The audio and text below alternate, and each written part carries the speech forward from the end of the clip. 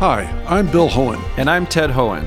Over the past 50 years, our family has brought many world-class dealerships to Carlsbad, including Mercedes-Benz, Porsche, Audi, Honda, Acura, Jaguar, and Land Rover.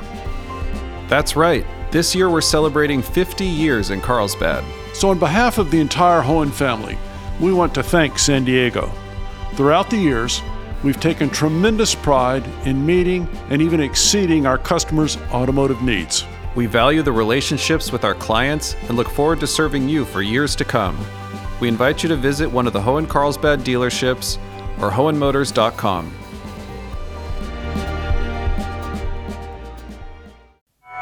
A new vaccination site opens up at Viejas Arena, with a focus and prioritization and dedication of sites for those communities that have been hardest to reach. I'm Jade Hindman with Maureen Cavanaugh. This is KPBS Midday Edition.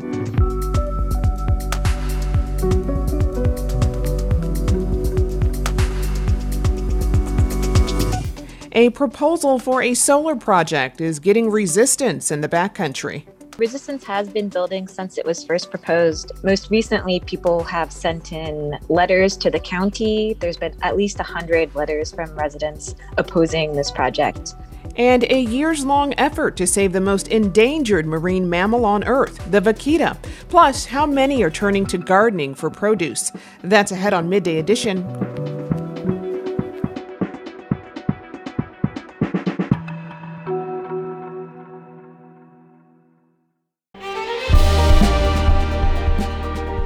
Hi, I'm Bill Hohen. And I'm Ted Hohen.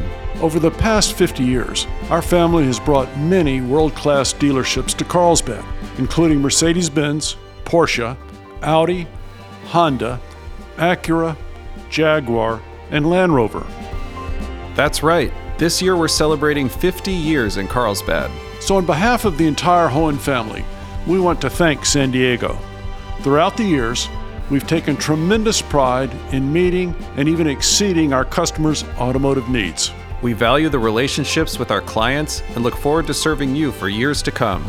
We invite you to visit one of the Hohen Carlsbad dealerships or hohenmotors.com.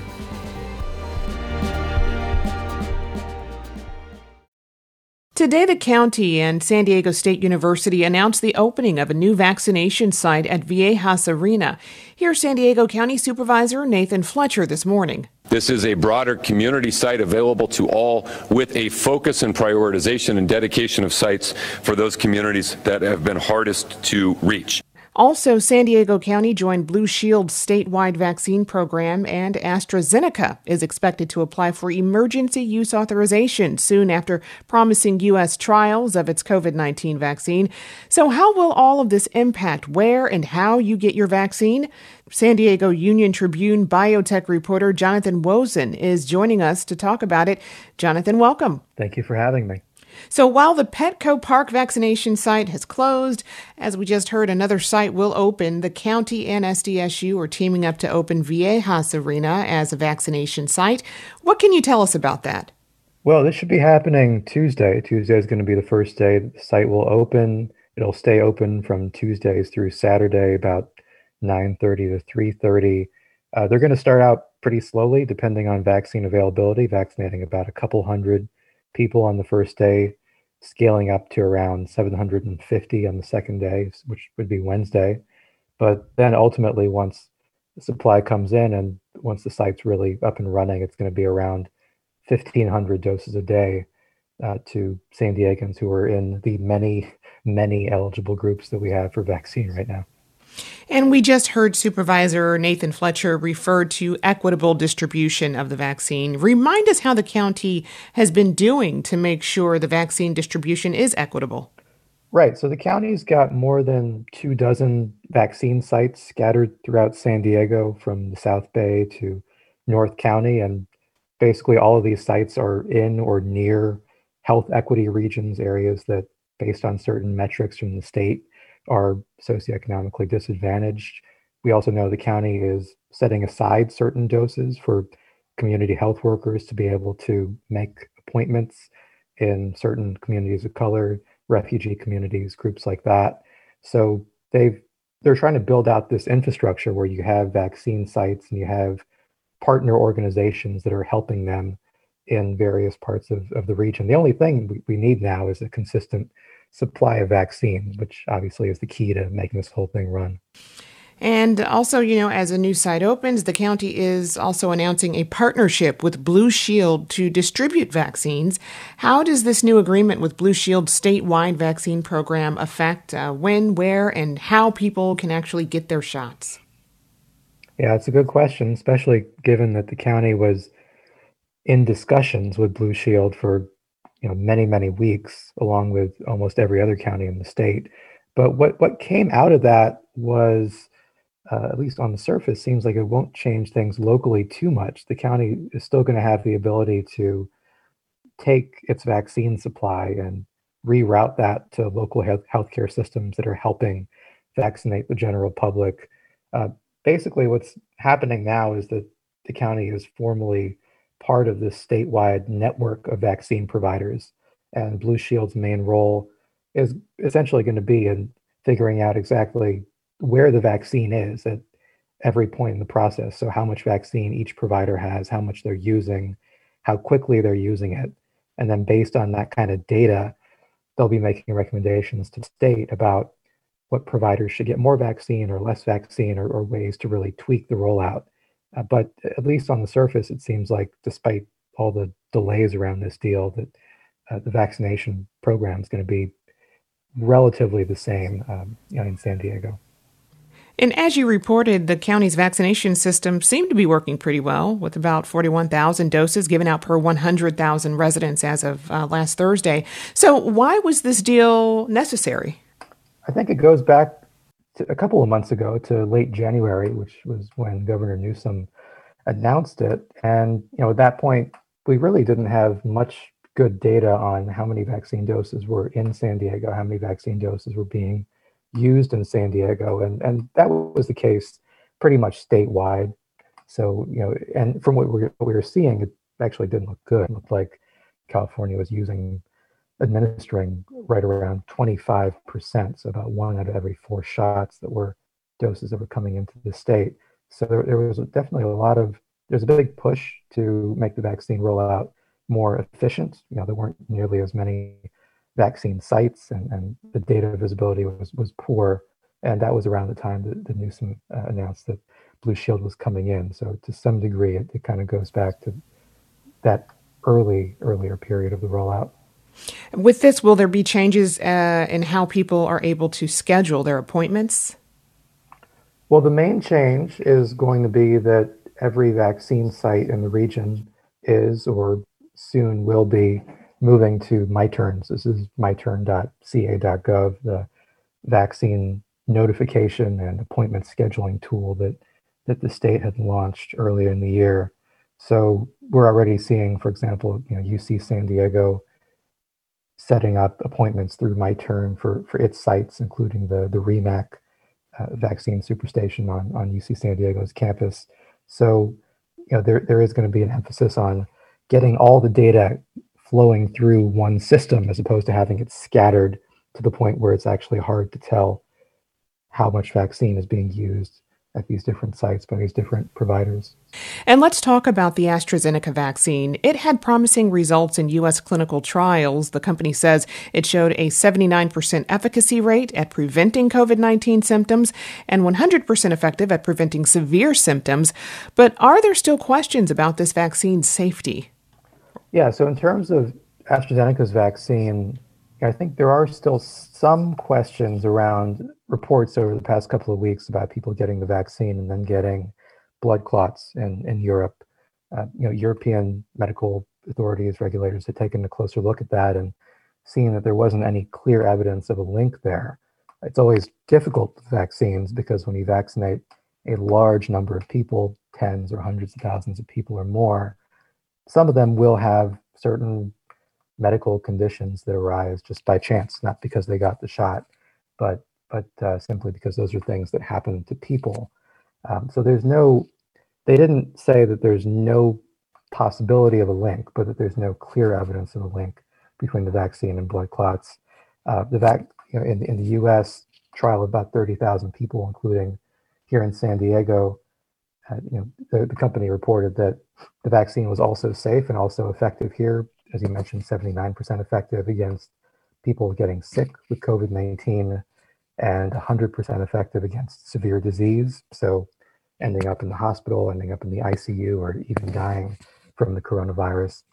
All of the vaccines that are currently authorized do a good job against severe disease. So Pfizer, Moderna, Johnson & Johnson's vaccine. And basically this announcement today sets the stage for AstraZeneca to apply for FDA authorization, possibly in the coming days or about a week from now. Once they actually submit that packet of information, the FDA will probably take a couple of weeks to review it and convene an independent panel of researchers to take a look at that data, and at that point, recommend whether or not the agency authorized the vaccine. So I think we're talking potentially about a few weeks, maybe roughly 3 weeks, until the vaccine could be authorized and then the first doses could go out. I've been speaking with Jonathan Wozen, biotech reporter with the San Diego Union-Tribune. Jonathan, thank you. Anytime.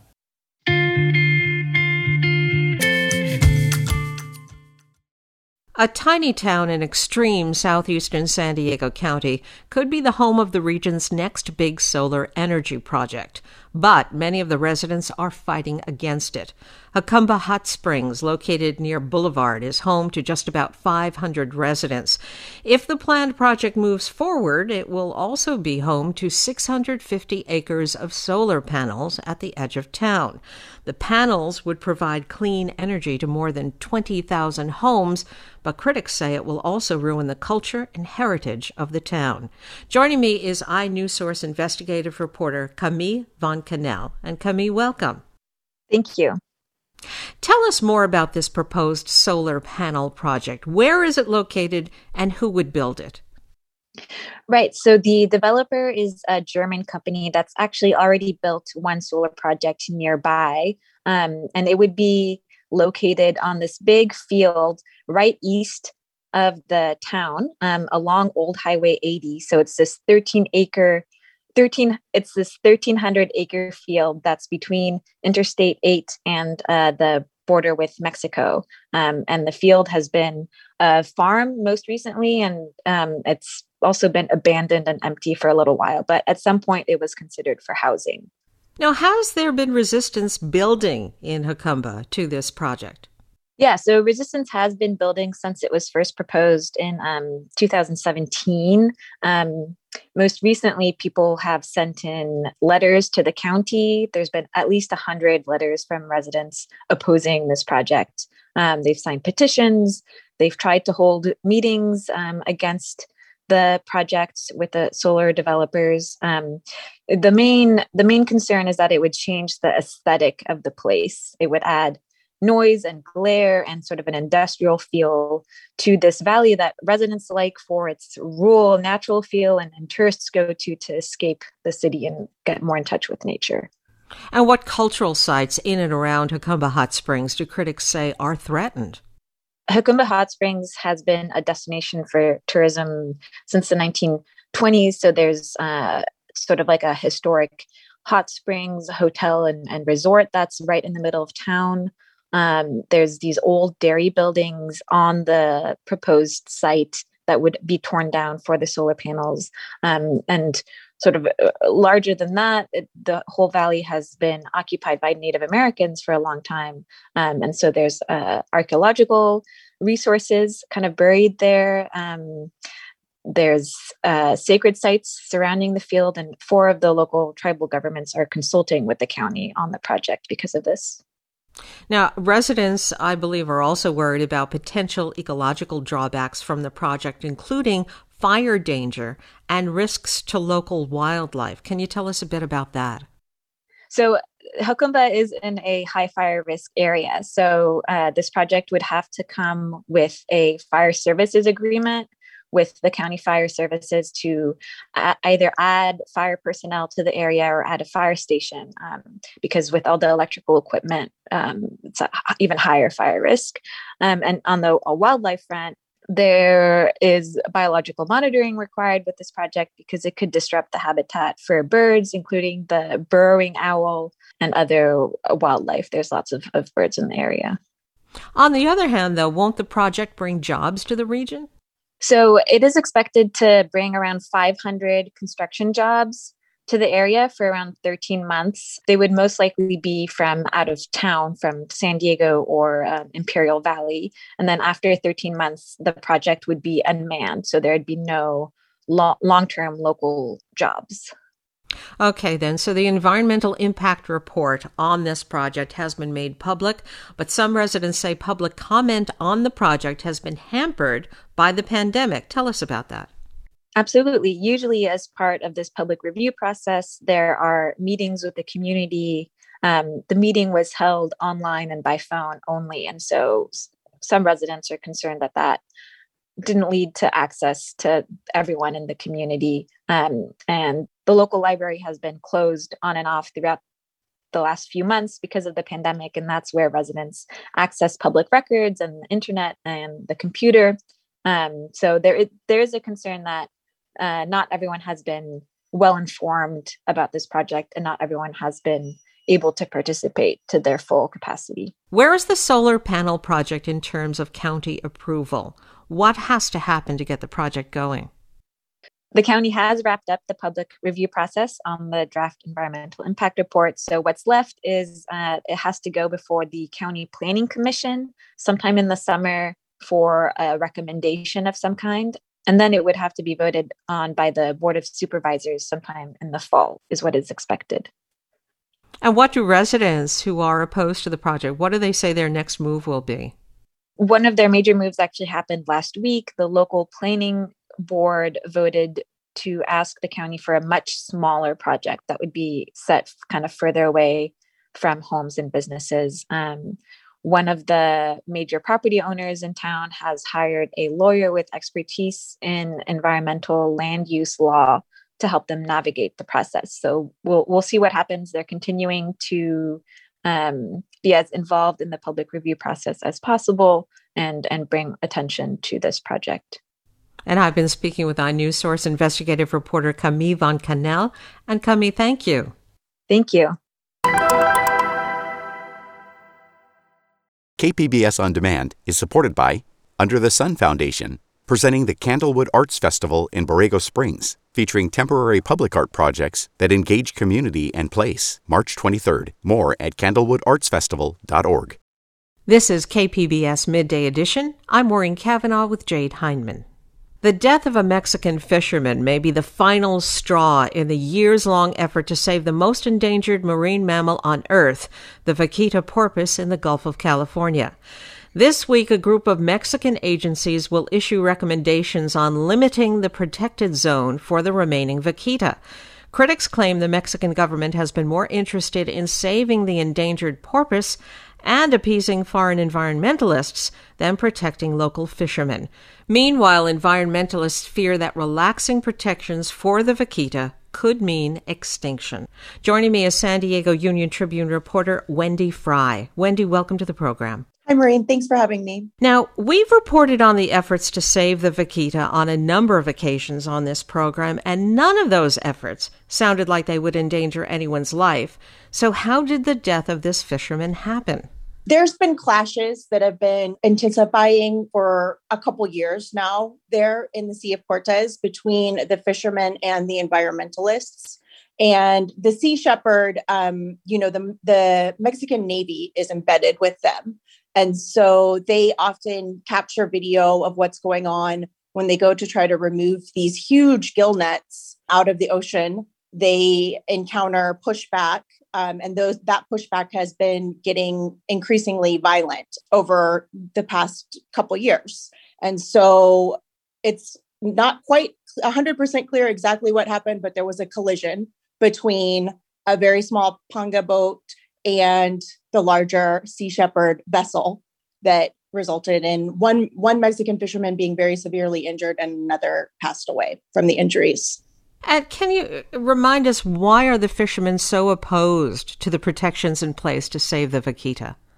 So they use the gill nets there in the Sea of Cortez as their livelihood to catch fish. One of those fish is the totaba, which is a very high high price. It gains them a big profit, right? So but there's a lot of other fish too that they catch there, and that's how they feed their families. That's how they live off the sea there. And so their objection is to the economic problem with having the environmentalists remove their gill nets. Basically, they're trying to support their family is what their point of view is. And they don't like this foreign intervention over the vaquita. Hasn't fishing for the totoaba been illegal for many years? Yes, it's decades. It's been on Mexico's own endangered species list as well. And so that has been endangered for many years. There's been an effort to farm the species and bring it back. So they're considering a range of different recommendations that they plan to make later this week. And one of those is just going ahead and allowing and making it legal to fish the totoaba. Now, besides banning the use of gill nets, as the Mexican government had in the past, has fishing also been limited to certain areas to try to protect the vaquita? Right. So in the more northern area of the Sea of Cortez, that's where the protection zone is. Right now, it's very large, but they believe that the last remaining vaquita, stay up there to the north. So they're considering just reducing the amount of area in the sea that's protected to more where they believe those last remaining 10 vaquita live. And so, of course, the fishermen want the whole place opened up to where they could, use their gill nets wherever in that area. And the environmentalists and the protection agencies want to keep as much of the area banned for gill nets as possible. Why is the use of gill nets a problem for vaquita? So they get caught in these fishermen's net and they drown in large numbers. So that they feed off fish that live close to the fish that the fisherman is trying to catch, and then they get caught in the gill nets and drown. In terms of information, the vaquita porpoise is a species that exists only in the Gulf of California. It's small, it's exceptionally cute, and its present population is dangerously low. Can you tell us again how many vaquita are left? Right. So it's not, they don't go check in anywhere. So they don't have a total exact count, but even the environmentalists estimate that they're down to dozens, maybe even as low as 10 left. So that's on the brink of extinction, this species. And yes, they are very cute marine mammals, and they're very dangerously close to extinction. I think that the estimate that they gave the Mexican government, the environmentalists gave the Mexican government, is 10. Now, a lot of time and money has been spent trying to keep this species alive. Some estimates are up to $100 million. Why is it important to keep vaquita in the Gulf of California? So the species that they feed off of below them in the food chain, like the small fish and the squid and the crustaceans and stuff, they keep those species in check. So anytime that you lose an entire species, it has all these domino impacts on the rest of the environment in the Sea of Cortez. So that's why the environmentalists have fought so hard to protect this marine mammal, so that they can keep the rest of the environment there functioning like it's supposed to. Now, what happens after these Mexican agencies make their recommendations about the vaquita protections? What happens next? I asked two different lawmakers that, and they have two different perspectives. So two different senators in Mexico gave me two different answers on that. One, thinks that the Mexican president, Andres Manuel López Obrador, can just kind of unilaterally accept or not accept this decision, that this, it's like the EPA, it would be the equivalent of the EPA makes. Others think it has to come to a vote because they did vote initially to put those protections into place. So that is going to be interesting to see what exactly happens afterwards. But generally speaking, the president will direct kind of where it goes next. And he has spoken in support of the fishermen, and started taking a pretty sympathetic view to their plight, and saying that, that it is important to protect their economic livelihood too. Okay, then I've been speaking with San Diego Union Tribune reporter Wendy Fry. Wendy, thank you. Thank you.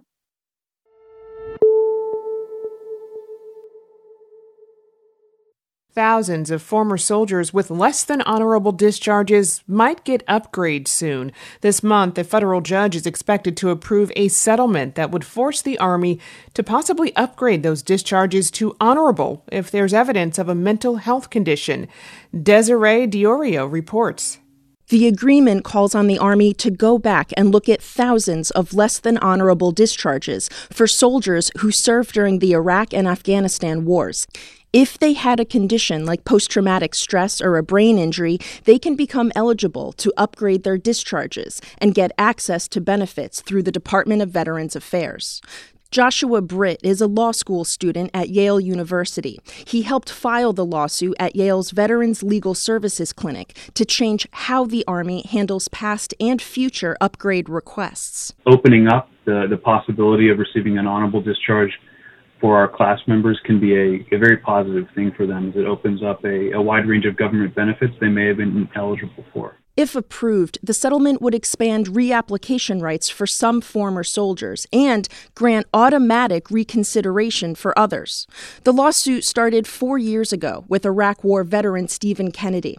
He came home with depression and PTSD, which spiraled into alcohol abuse and self-harm. The Army gave him a general discharge, blocking him from some veterans' benefits, and denied his upgrade applications until he sued. You can't get the benefits you need to actually recover from the thing that got you discharged in the first place. The VA estimates as many as 20% of Iraq War veterans experience PTSD. Honorable discharges are the gold standard among veterans. The designation comes with full access to Veterans Affairs benefits like health care, disability benefits, and higher education. But discharge status isn't just about benefits. Bart Stitchman is with the National Veterans Legal Services Program. He says there's a stigma attached to less than honorable discharges. If you don't get an honorable, it's a ticket to underemployment, because employers often ask if you served in the military, and if so, what type of discharge did you get? And if it's anything other than honorable, then it's very likely that they won't hire you. In 2014, the Pentagon directed discharge review boards to give liberal consideration to veterans with PTSD. Stitchman says the military tends to ignore that rule. Post-traumatic stress disorder, TBI, military sexual trauma that existed while you were in service, that is supposed to be considered as mitigating circumstances that warrant an upgrade. The boards weren't paying any attention to that. The settlement would bring another big change. The Army Discharge Review Board could conduct upgrade hearings by phone. Joshua Britt at the Legal Services Clinic says the move will make the process much less burdensome for soldiers. In the past, veterans would have to travel to Washington, D.C. to appear personally before the board, so the telephonic program should expand access. A federal judge in Connecticut is scheduled to hear public comments March 24th before finalizing the settlement. The director of the Army Review Boards said in a statement the settlement was reached after months of negotiation and called it a fair way to address soldiers' concerns. If it's approved, Kennedy wants to see similar changes made to discharge review boards in the rest of the military. The fact that the Army is making this change, I think it's really hard to make the argument that the Navy shouldn't be doing the same thing for both, the Navy and the Marines. Or better yet, Kennedy hopes to eventually break the connection that ties benefits to discharge status. I'm Desiree Diorio on Long Island. This story was produced by the American Homefront Project, a public media collaboration that reports on American military life and veterans. Funding comes from the Corporation for Public Broadcasting.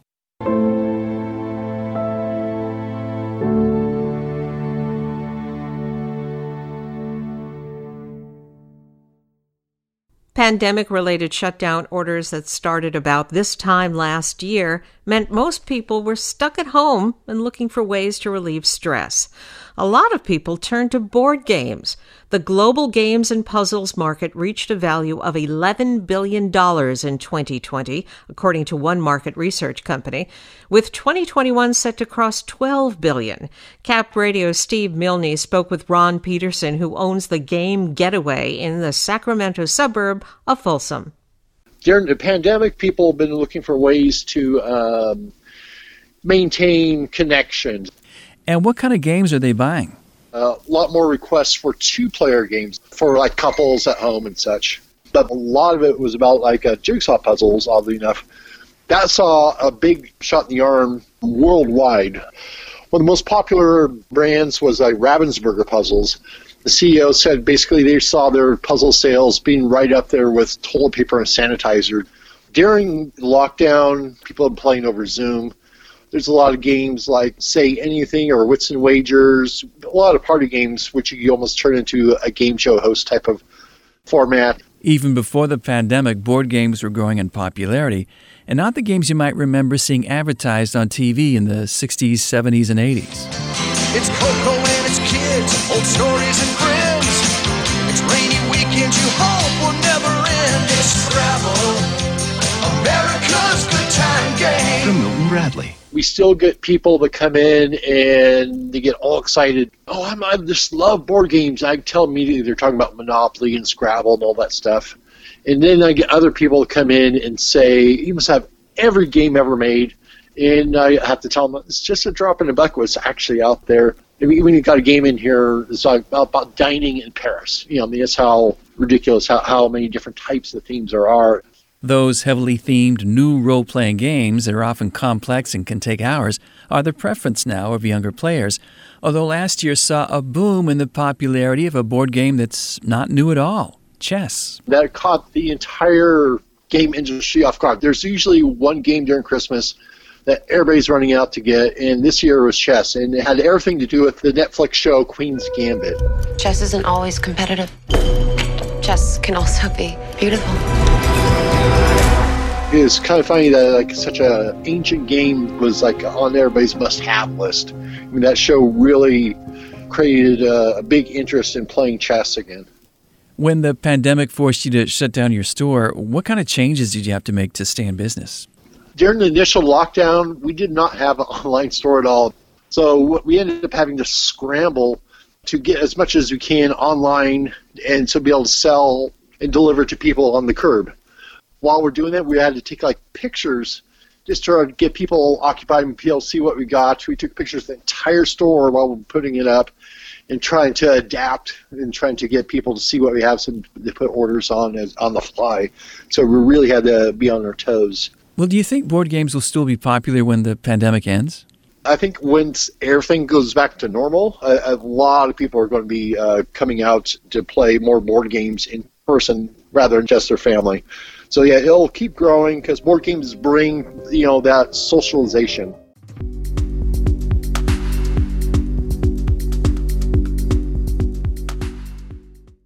This time last year, some items on grocery store shelves were in short supply.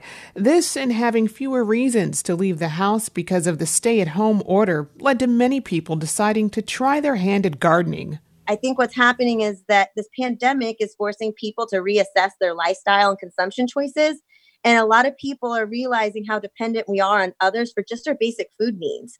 And so I think what they're trying to do is reclaim some of that control. That was Summer Cartier, who we spoke to last April when many San Diegans were growing their own food for the first time. What were some of the challenges people encountered? Have they stuck with it? Well, joining us to answer these questions is Master Gardener Maria Mata. Welcome, Maria. Hello. Thank you for having me speak to your audience. This is great. So glad to have you.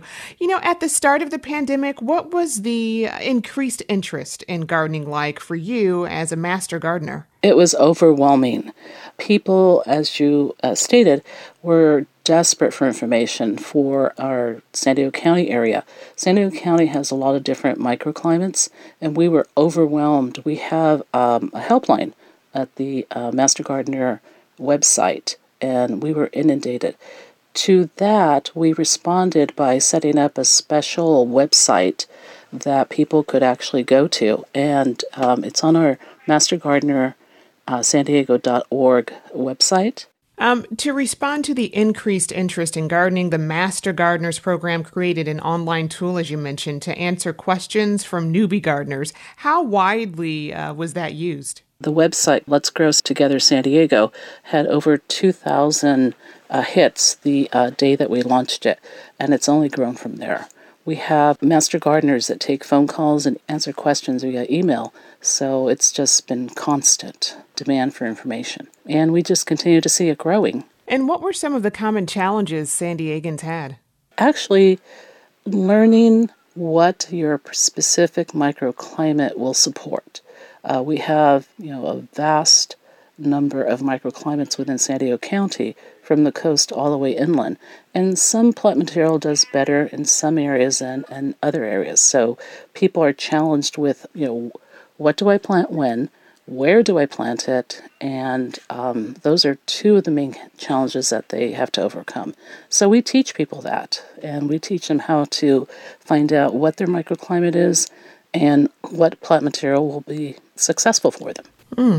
And in your experience, have San Diegans who started gardening at the beginning of the pandemic stuck with it? I only see it growing. I think the demand for people to continue is going to be long-term, based on the number of questions and the number of hits that we're getting on our website. You have a program going on right now where San Diegans can learn some new gardening skills. Can you tell me about that? Yes, it is the Virtual Spring Seminar. So it's a series of 13 different classes that people can take from Saturday the 20th to the 28th of this month.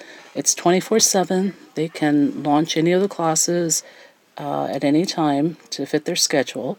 It's $35 for the entire series of classes, and it goes from beginning vegetable gardening to succulents to ornamental plants, and it's just an incredible effort that we have put together. All right. I've been speaking to Master Gardener Maria Mata. Thank you so much, Maria. I appreciate it.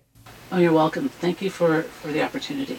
The San Diego County Master Gardener Program is holding its spring seminar virtually this year. There are 13 classes and 3 workshops available online for $35. Registration ends on Wednesday. And of course, for more information, you can check that out at kpbs.org.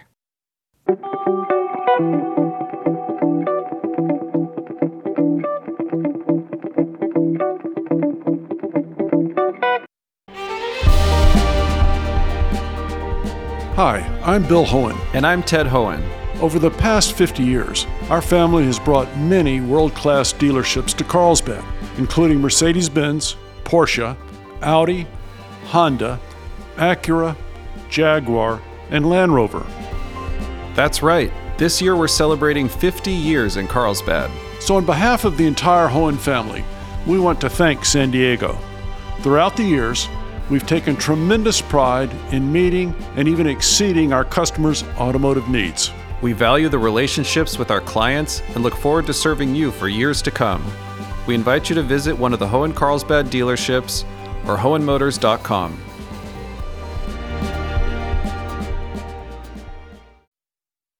You're listening to KPBS Midday Edition. I'm Maureen Cavanaugh with Jade Hindman. A new Institute of Contemporary Art has formed in San Diego, merging the San Diego Art Institute in Balboa Park with the Lux Art Institute in Encinitas. The new museum will keep both campuses, opening in the fall with an exhibition by Mexican artist Gabriel Rico. Lux's Andrew Oot will serve as the ICA San Diego Executive Director, and he speaks with KPBS Arts editor and producer Julia Dixon Evans. What is contemporary art, and what then is an Institute of Contemporary Art? Contemporary art is art that is cutting edge. It's art that is happening now. It is art that breaks the traditional boundaries of what you might experience. It's not just a painting. It's not just a sculpture. It could be an installation. It could have media. It could have sound. It could even have smells. So that's what contemporary art is, for me at least. And then what is an institute? Well, we might assume or interpret an institute to be an educational institution. It is that. In fact, for both institutions, the San Diego Art Institute and Lux Art Institute, we see education as a very high priority in what we do. It means talking about what's happening in the world. It means talking about what art means, how culture can affect us. And so we educate in somewhat non-traditional ways about what's happening. And why are these two established museums merging? And why now, in the middle of a pandemic and all the cultural upheaval of this last year? Well, I should almost put the question back to you, which is why not now? This is a great opportune time to take advantage of the fact that we are coming together as humanity. We're looking towards a future that is positive, and we resolve many of our, or we're trying to resolve, I should say, many of our global issues that we're dealing with, whether that is specifically the pandemic itself, but also looking at more social justice issues or environmental issues, things that we're really trying to resolve in order to make a better world for all of us. So this is that opportune time. It's a time for us to come together as two institutions and ultimately have more impact across our San Diego County. And ultimately, when we become an ICA together, it becomes part of a nationally recognized institution. And how might this change how San Diegans and people in this general border region experience art? Art is traditionally experienced when you walk into a museum. Sometimes you might have it in your home. Sometimes you might see it in a gallery or in a store, some commercial space, or even in someone else's home. We want to challenge the ideas of what it means to experience art. And in fact, the mission of the new organization is literally to question everything. So when we question everything, we're also questioning what it means to have a museum space, what it means to have an experience with art. Ultimately, we want to democratize the relationship of experiencing art. And to do that, we need to break out of our walls. So while we will have walls, because it's important to come into a space and experience that excitement and that joy of being around art and seeing something intriguing and engaging, something that you'll walk away from and have that knowledge or remembrance of. But also, we want to bring it into your home. We want to bring it onto the street, onto bus stops, onto billboards, onto your screens at home. The pandemic has shown that we can really engage people through virtual means, through technology, but how do we expand that into a broader array of our spaces, both outdoors and indoors? And this has been a volatile year for museum workers and for artists. Will things change for the staff of these separate institutes? Well, we're going to be adding more staff as a result of the merger. We have done things on a very slim staff. In fact, it's pretty amazing that, for instance, Lux, we have been very focused on challenging the preconceptions of how you engage with art, especially in a technological way. And you may remember, Julia, the app that we produced for the phone where you could use augmented reality to bring artwork inside your home or even walk through our gallery space through augmented reality. And those are some of the ways that we want to engage people. Certainly with the pandemic, we saw a lot of financial issues, not just with our institution, but across the board with all businesses. We have been lucky enough to be sustainable during this time period. That's a huge thing to say, to be sustainable during a pandemic, but we have been, which is amazing. And in addition to that, we see ourselves flourishing with this new way of thinking about the world and about space. The first exhibition you'll hold in the newly inaugurated space will be work by Mexican artist Gabriel Rico.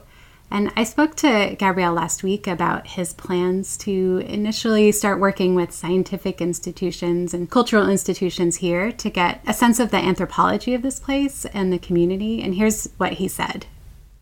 Don't just work inside the ICA facilities. I want to cross the limits, the walls, and make connections with these kind of institutions, but make connections with the society, because at the end, the great thing of a show, if it's a great show, that's my personal opinion, of course, is when the people, the citizens of that precise city start to believe in the museum or in the institution. Andrew, what is it about this artist and this approach that is perfect for the ICA San Diego? Well, I think Gabriel just hit it right on the nose there when he talked about building those connections between institutions and the people who live in the city. And that really is, about how we can really challenge the ideas of what our walls mean. The other point is that Gabriel is very contemporary in his work. He's really pushing the boundaries of what we experience and what we understand art to be. He's using sort of non-traditional in the sense of art means of using man-made objects or existing objects like taxidermied objects or Coca-Cola bottles, and then merging those with ceramic creations or other objects that he has created to build these sort of environmental scapes. And we start to think about the environment around us and the objects that we consume and the objects that we dispose of. And so he starts to talk about some environmental impact questions that we have around the world. He's tackling some of those issues and wants to call attention to what those mean and also the delicacy of them, what it means to throw a bottle back into the world and what that can do to the changing ecosystem. That was Andrew Oot, the executive director of the new Institute of Contemporary Art San Diego, speaking with KPBS arts editor and producer Julia Dixon Evans.